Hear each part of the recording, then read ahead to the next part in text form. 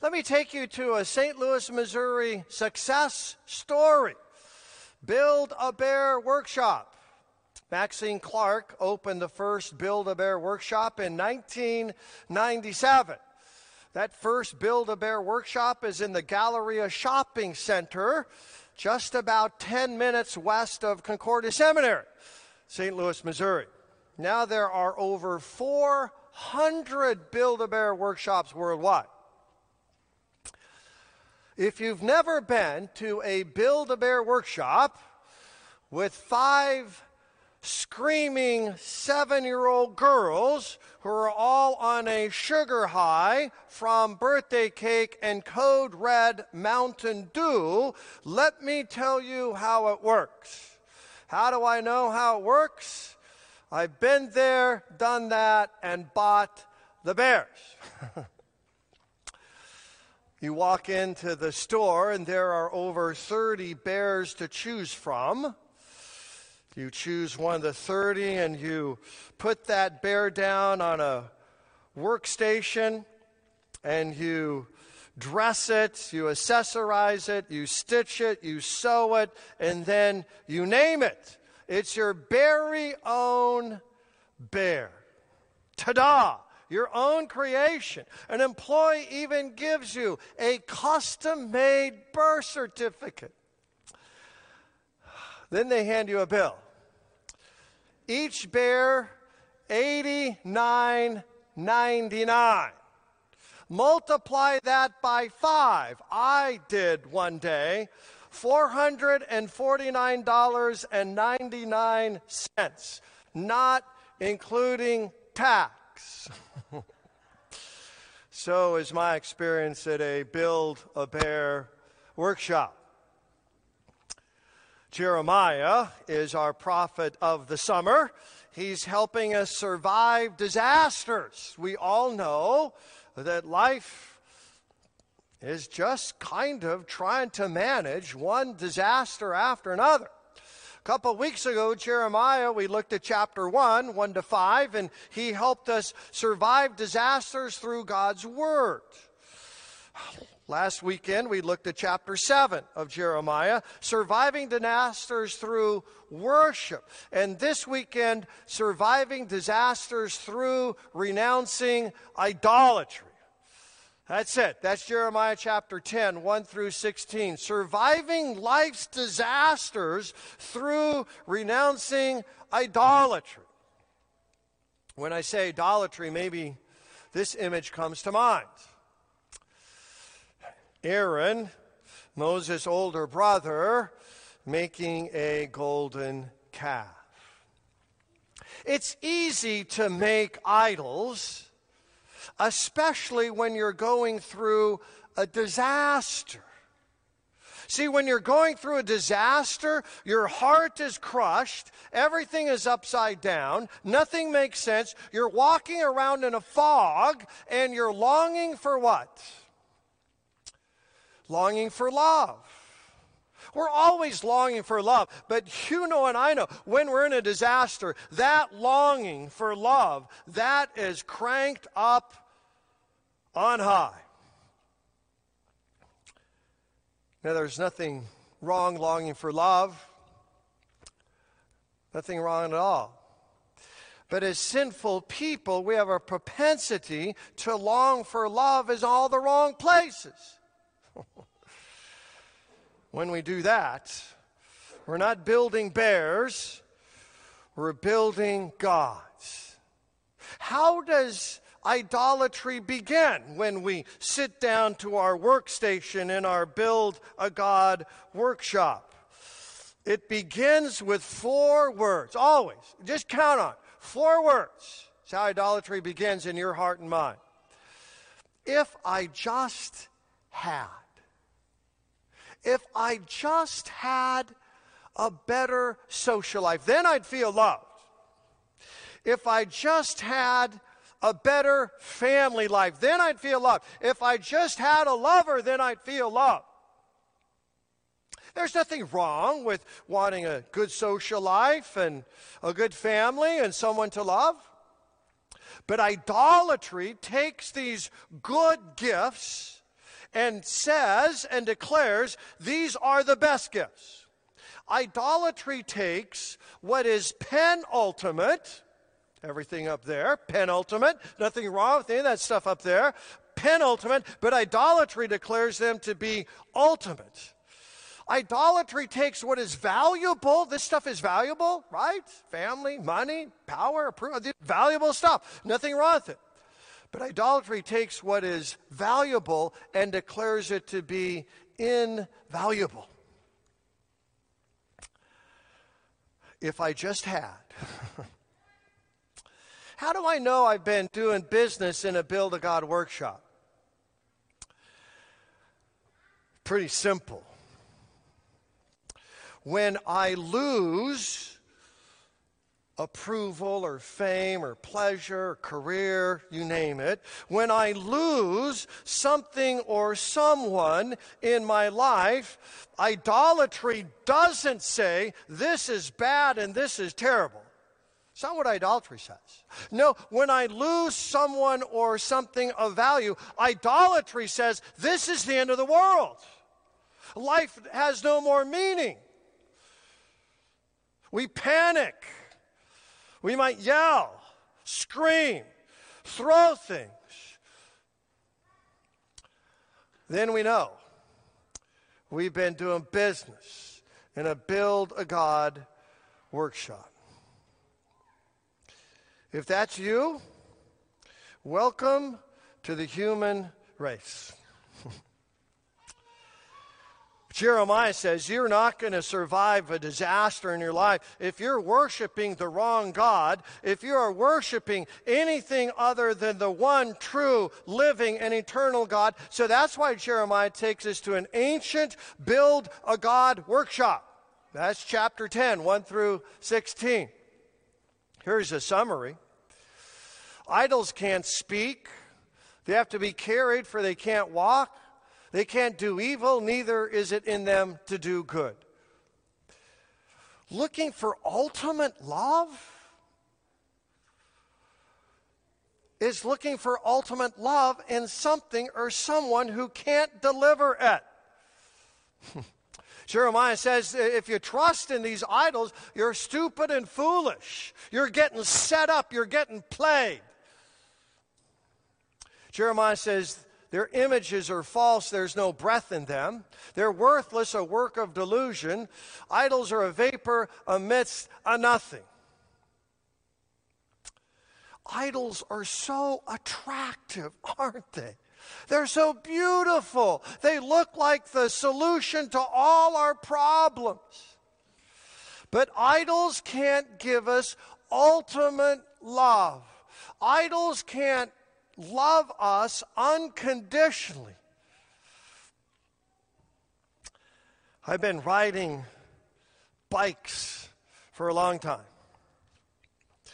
One of my favorite songs is from Steppenwolf, right? Get your motor running, heading on a highway, looking for adventure. I was born to be wild. Well, even when I was 8 years old, I was born to be wild. I was out on my bike. As best as I can recall this incident, a little red-headed boy in a red pickup truck with a lot of other kids in the back of the pickup truck. You don't see that so much these days, but back in the day, you know, in summer, everyone's in the back of a pickup truck. Well, this little red-headed boy in the back of this red pickup truck threw a rock at me. And he must have ended up in the major leagues. Because bingo, jackpot, that rock hit me right in the head. And I fell off my bike. I started screaming, my bike is ruined. I went to the closest house I could find. I knocked on the door. The woman opened the door and she started screaming. And I was screaming. I said, my bike. The woman didn't say anything. She was pointing at my red T-shirt. My red T-shirt that used to be white. I had a much bigger problem than a bent, busted, and broken bike. I had a hole in my head. Some of you are saying right now, that explains everything. Lessing's got a hole in his head. I've got the scar right here above my left eye to prove it. I had a much greater problem than just a busted bike. I had a hole in my head. I was bleeding. They took me to ER. I almost died. This is my only story in life.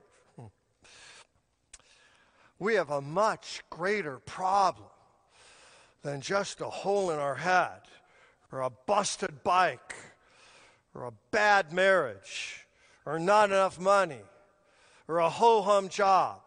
No, our greatest disaster in life is looking for love in all the wrong places. Our greatest disaster is idolatry. And this is how idolatry works. How it works in my life. Probably yours too. It's the whole boiling frog syndrome, right? You know this.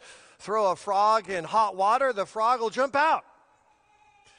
Throw the frog in lukewarm water, slowly turn up the heat, and that frog won't know what hit him. That frog, he's having the time of his life. He's like in a sauna, right? Life is good. Got all the flies I need. But that frog, sooner or later, is going to be a cooked frog. In hot water, he doesn't know it. That's how idolatry works, at least in my life. It's pretty subtle, right? You're going through a disaster, a tough time, and you start looking for love in all the wrong places, people's approval, right? Sex, money, power. And before we know it, we are in hot water. What's your hot water? Again, there's nothing wrong with any of these gifts. Glamour, sports, money, microphone means you got influence and power. Nothing wrong at all with these. But idolatry gets obsessed with these things. Idolatry gets possessed by these things. Idolatry insists that these give us ultimate love, ultimate satisfaction. And then what? We break God's commandments just to get what we want from these idols.